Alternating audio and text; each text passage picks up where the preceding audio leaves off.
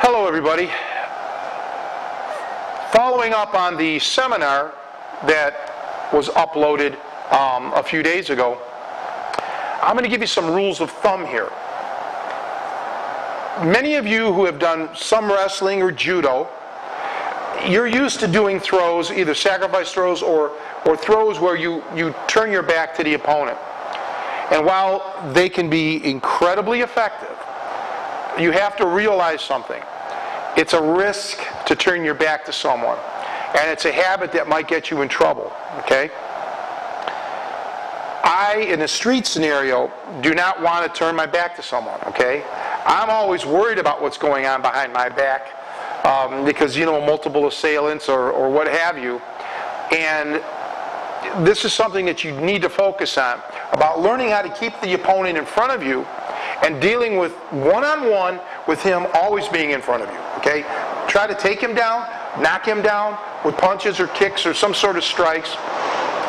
But start getting in the habit of keeping your opponent in front of you. Now, where those throws come into factor, and why you do need to learn them, is if somebody does come up from behind you. Okay, now he's put himself in that position where he can be perhaps thrown.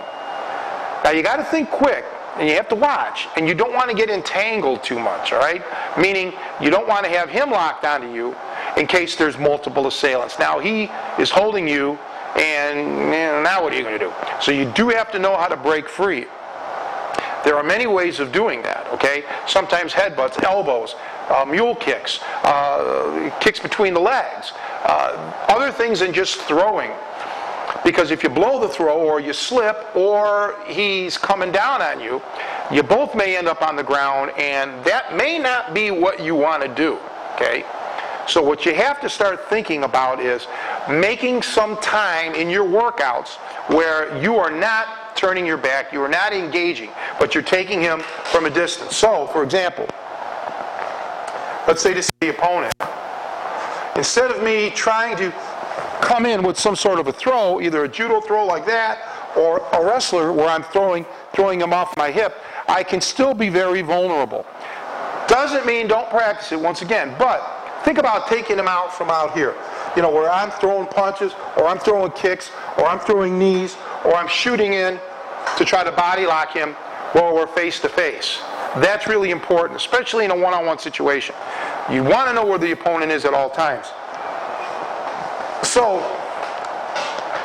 see how I almost went over? Anything can happen when you don't know what's behind you. So the bottom line is, take some time in your workouts, maybe twice a week or whatever it may be, to just focus on having that opponent in front of you and dealing with him like that. It's going to pay off dividends.